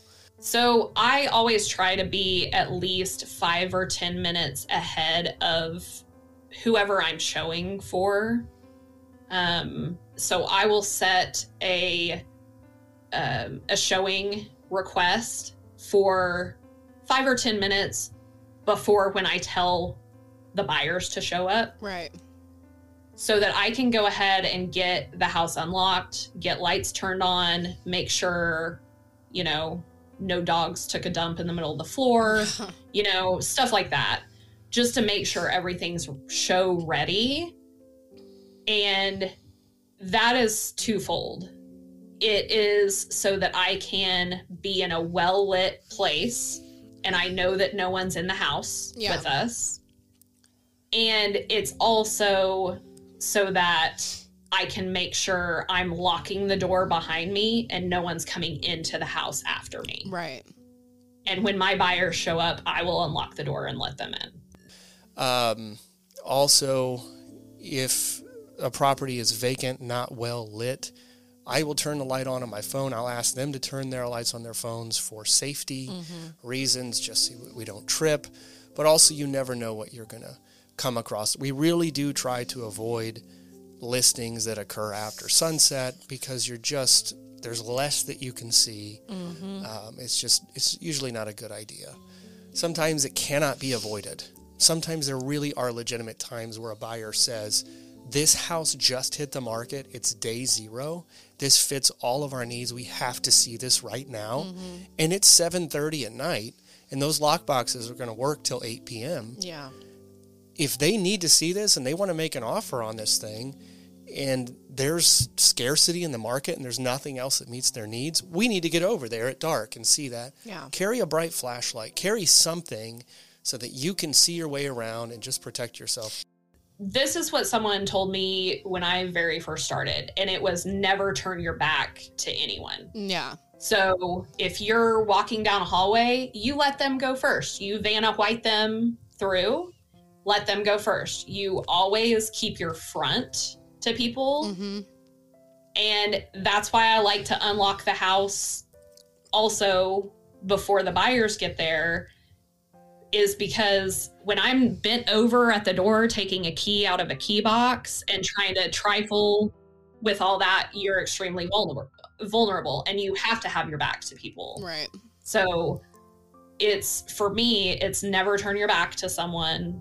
You always usher them through and let them go ahead of you. You let them go up the stairs first. That's why I always turn on lights first.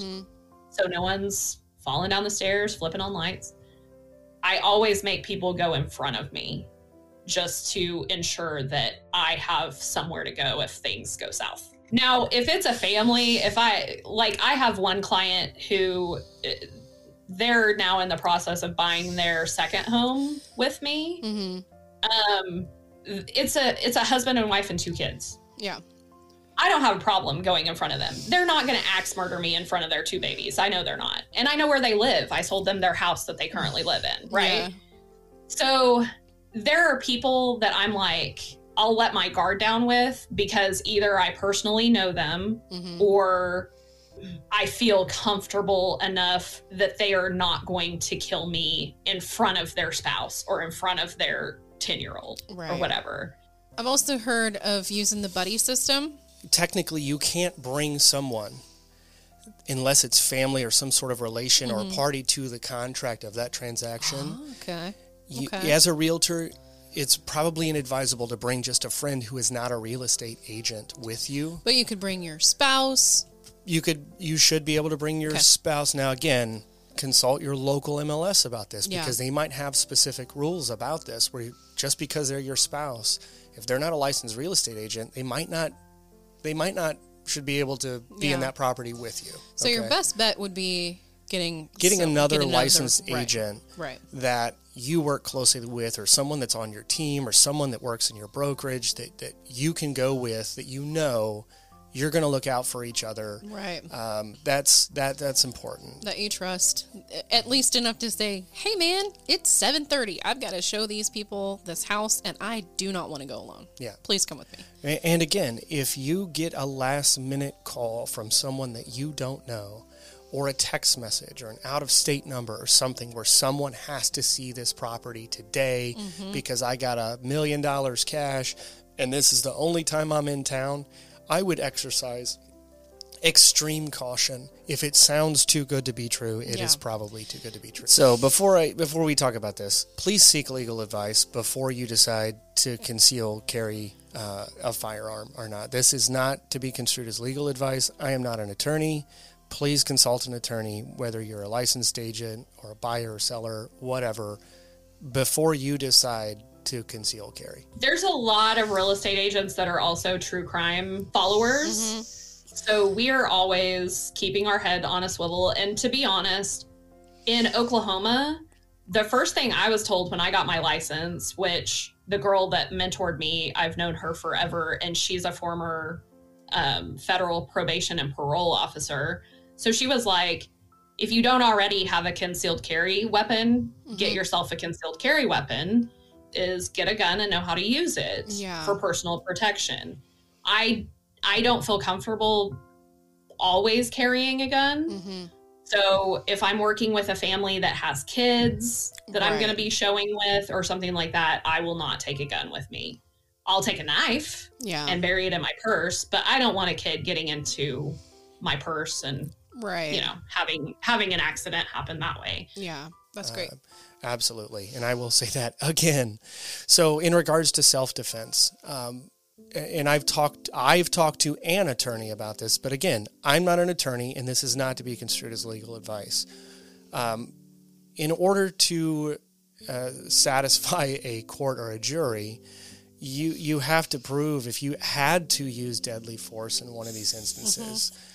Say you walked into a home, it was vacant, and you showed up a few minutes early because someone is going to meet you, and you just wanted to get the lights turned on and get it ready for your buyer.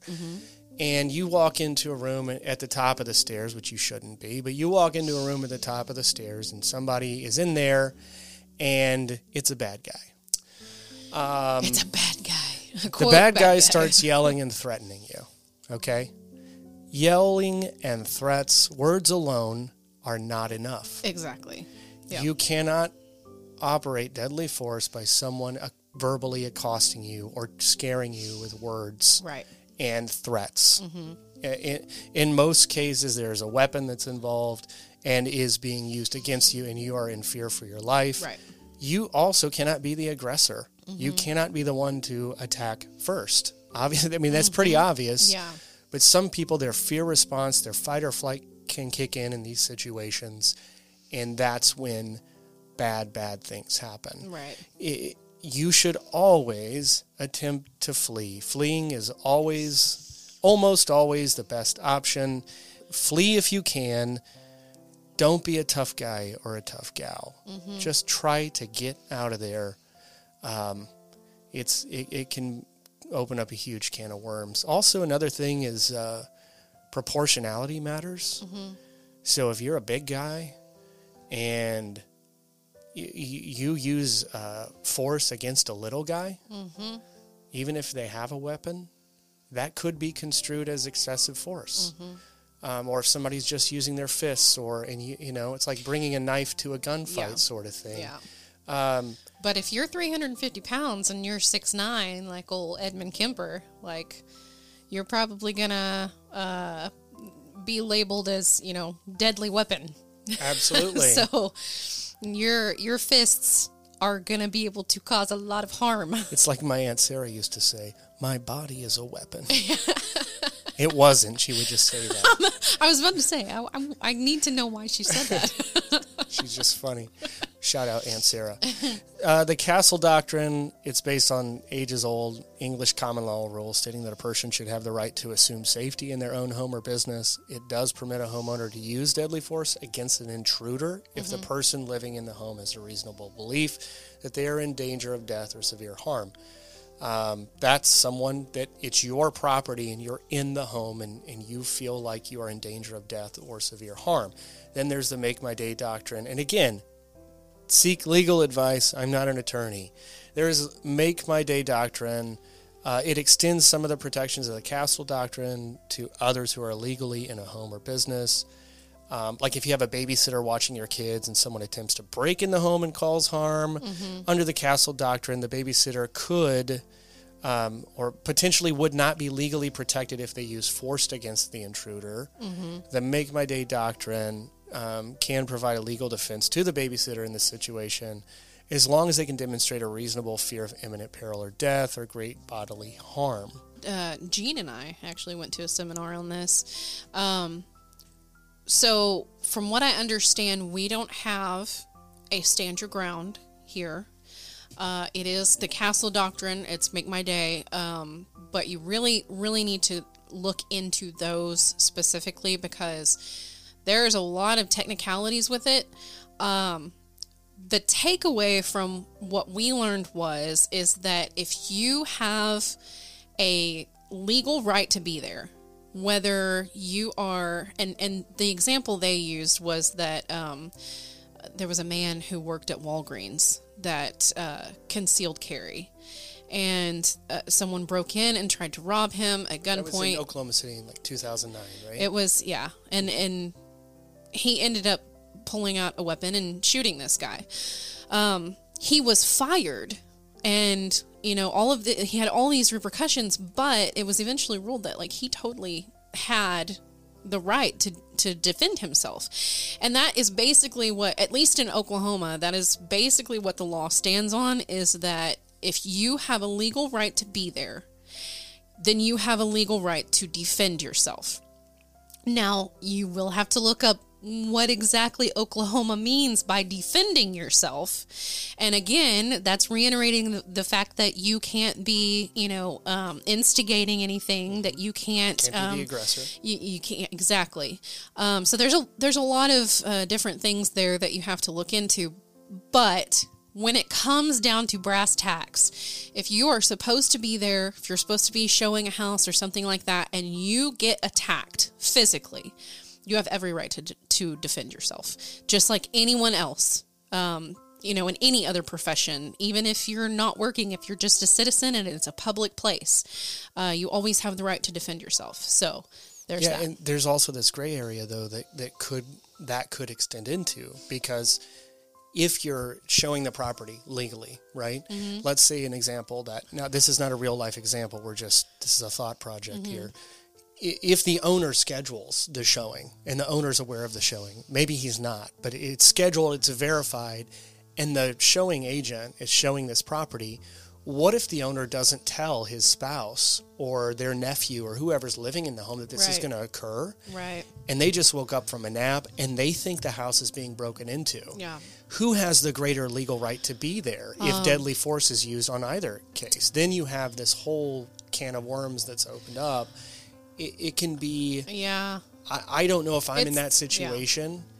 Yeah. My first attempt is going to be to flee. Yeah. I'm not... My first instinct is not going to be, let me pull out a gun here and see how I can defend myself. They are technically legally... They would have a greater legal reason to be in that property because they would be either an occupant or an owner or an occupant or a tenant or something to that effect. If they're not aware and they don't have to announce to you that they are about to shoot you. Yeah, they don't. They don't. Mm-hmm. This is why you absolutely should announce yourself when you're going into any property, whether it's vacant or staged or occupied, whether it's in the middle of the day, evening, it doesn't matter. Make your presence known. What you're doing is really great in that you open the door, you announce that you're there. If you can, call both of the property owners and make sure that, they both know that you're going to be there, that all the children know that, you're supposed to be there. I think that's great in keeping yourself safe. Yeah, we also work with a lot of divorce and probate situations with various law firms. Will send us, referrals with a couple that's going through a divorce or a family that's had all of their parents have passed and now they're, having some dispute over who is going to, whether they're going to sell the property or renovate it, whatever. Mm-hmm. We've even had situations where a sibling was living in the home and they weren't supposed to be living in the home, and they technically had no legal right to live in the home, but they were staying there. Yeah. And that's up for the courts to decide. Yeah. So you just never know when you get into these situations who's going to be living there and why. And as far as anyone in the home is concerned, you're the one that's not supposed to be there. Right. And I think another point that we could make is that if you show up to a home and you feel uncomfortable in any way, you think you might see somebody inside and you don't know who it is, even if you think it might be somebody living there that's not supposed to be there or a squatter or whatever it is, the best bet is to, number one, call your boss or whatever, tell them what's going on, and then just don't go in. Don't go in. You don't have to go in. Mm-hmm. Reschedule. Say I don't feel comfortable doing this. If the feeling is strong enough, you can always call the police, have them come in and check the home. I'm sure that the homeowner isn't going to be like, why did you call the police to come check out my home and make sure it's safe? So. We had an instance, I don't know if I mentioned this earlier, but up in, there was a property that the owner's living out of state and it's vacant. Mm-hmm. And it's part of a package of other properties, and they want to prepare it for sale. Right. And they want to sell the property. They haven't been in the property in years. It's boarded up. Okay. So we show up to the property, and it becomes apparent that someone is within the dwelling that should not be in there. If you know that no one's supposed to be there and someone's there, it's safe to bet that they don't have great intentions. Right. They're either squatting the home, right, or there could be a robbery in progress. Mm-hmm. Get to a safe place. Get to your car. Call the owner. Notify the owner first, and have the owner call authorities if they feel it's necessary. You're not under any obligation or duty to enter that property if you don't feel safe. Exactly.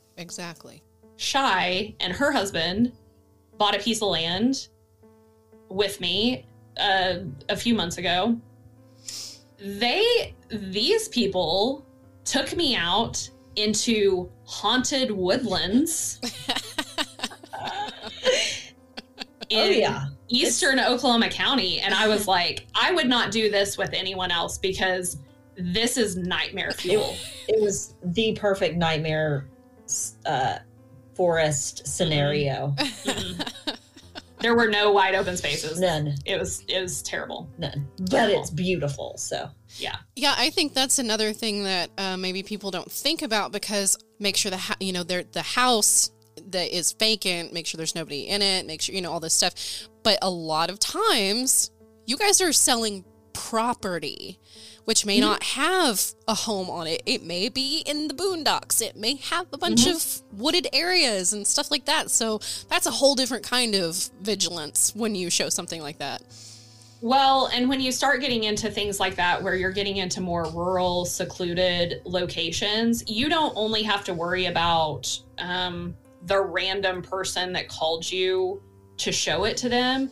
You also have to worry about people that are neighbors that may think they're doing their neighborly duty and coming out with an AR-15 onto the road and saying, what the hell are you doing on my street? Right. You also have to worry about that, because people are very protective of their neighbor's property around here. Yeah.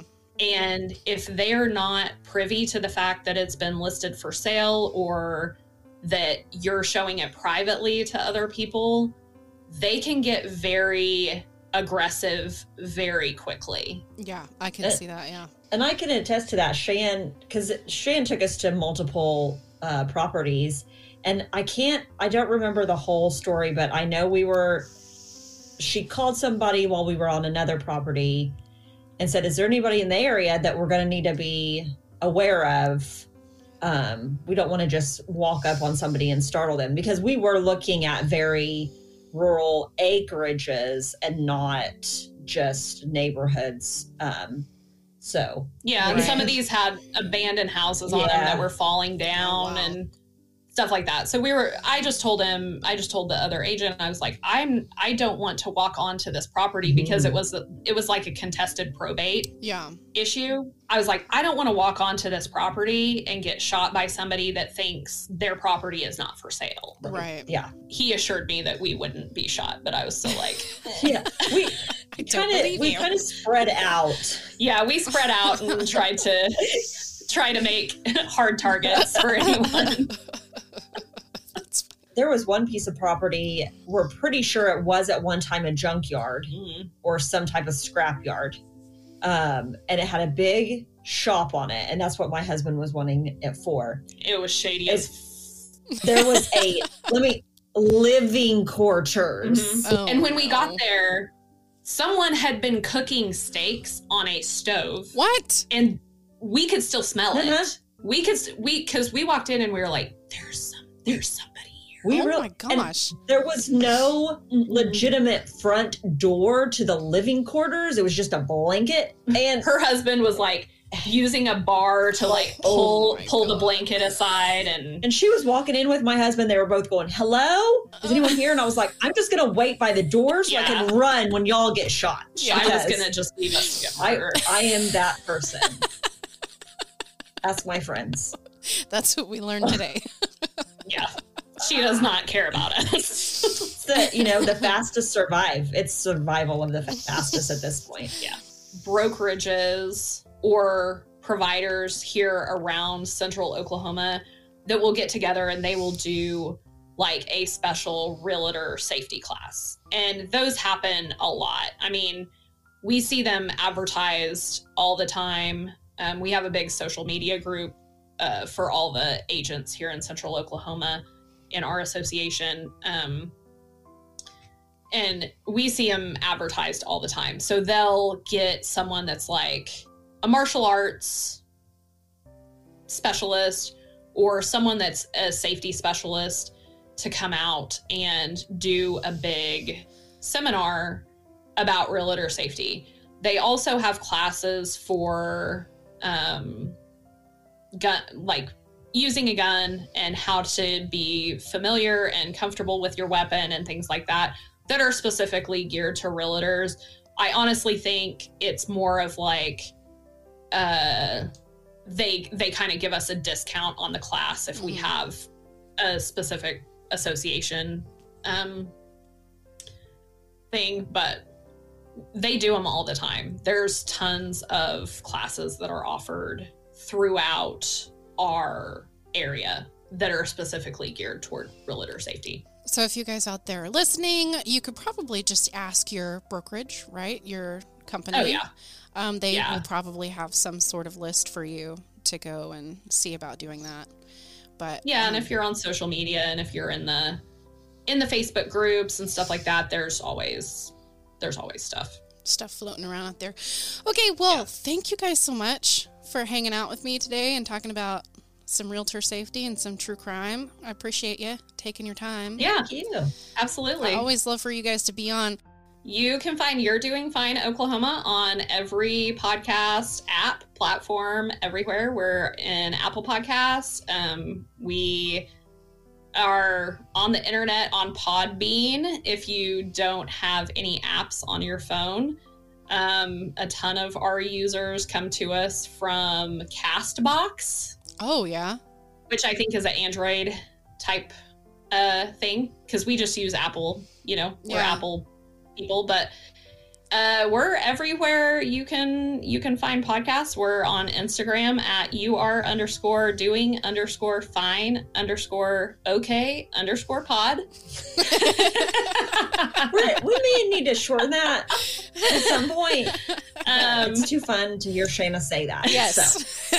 Yeah, we're everywhere you want to hear podcasts. So come join us. And disclaimer, in case you couldn't tell from this interaction with Raven, we cuss. So if you're not here for the F word, we are not for you. We're really not. I'll tell you right okay. now. Yeah. Because we really like to cuss. It is what it is, I guess. It is what it is, but I would suggest our listeners hopping over and taking a listen to what you guys have done. Thank you. Thank you. Yeah. Well, I want to say thank you so much for being here with me today. Hopefully we've learned some stuff. I was going to ask you, you sent me some pamphlets. Those pamphlets are from the National Association of Realtors, NAR, and it's Realtor Safety pamphlets. These go out if you are a licensed realtor. A realtor is an affiliation. Just because you pass your real estate exam, that does not mean you are a realtor. Being a realtor means you're a member of the National Association of Realtors. You've agreed to abide by the NAR Code of Ethics, and you pay dues annually. These resources can be found on the NAR website. They're only available to NAR members. So... Oh my goodness. Well, thank you so much. If you guys want to know any information about Jeremy, where can we find you at? If you'd like any more information, if you're in the Tulsa greater metro area or are in northeastern Oklahoma and you would like to buy or sell residential land or commercial real estate, or you'd like to lease commercial property, we do that as well. You can find our website at www.dejournetgroup.com. Dejournet is spelled DEJOURNETT group.com. Thank you, Raven. Apparently I'm a celebrity. Yes, you are a celebrity. I've told a few people I was coming on this podcast today, and they freaked out. Did they really? Yeah. It's so strange to me, but apparently now you're a celebrity realtor. So if you want to use my realtor, I reject that title. Celebrity realtor. Again, thank you so much for being here, and we will see you next time on the Sirens Podcast.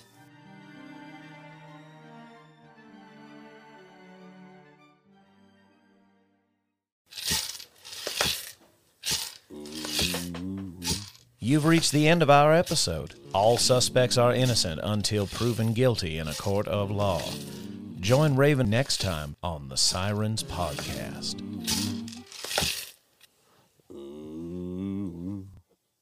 Do we have an outro? That's our outro, isn't it?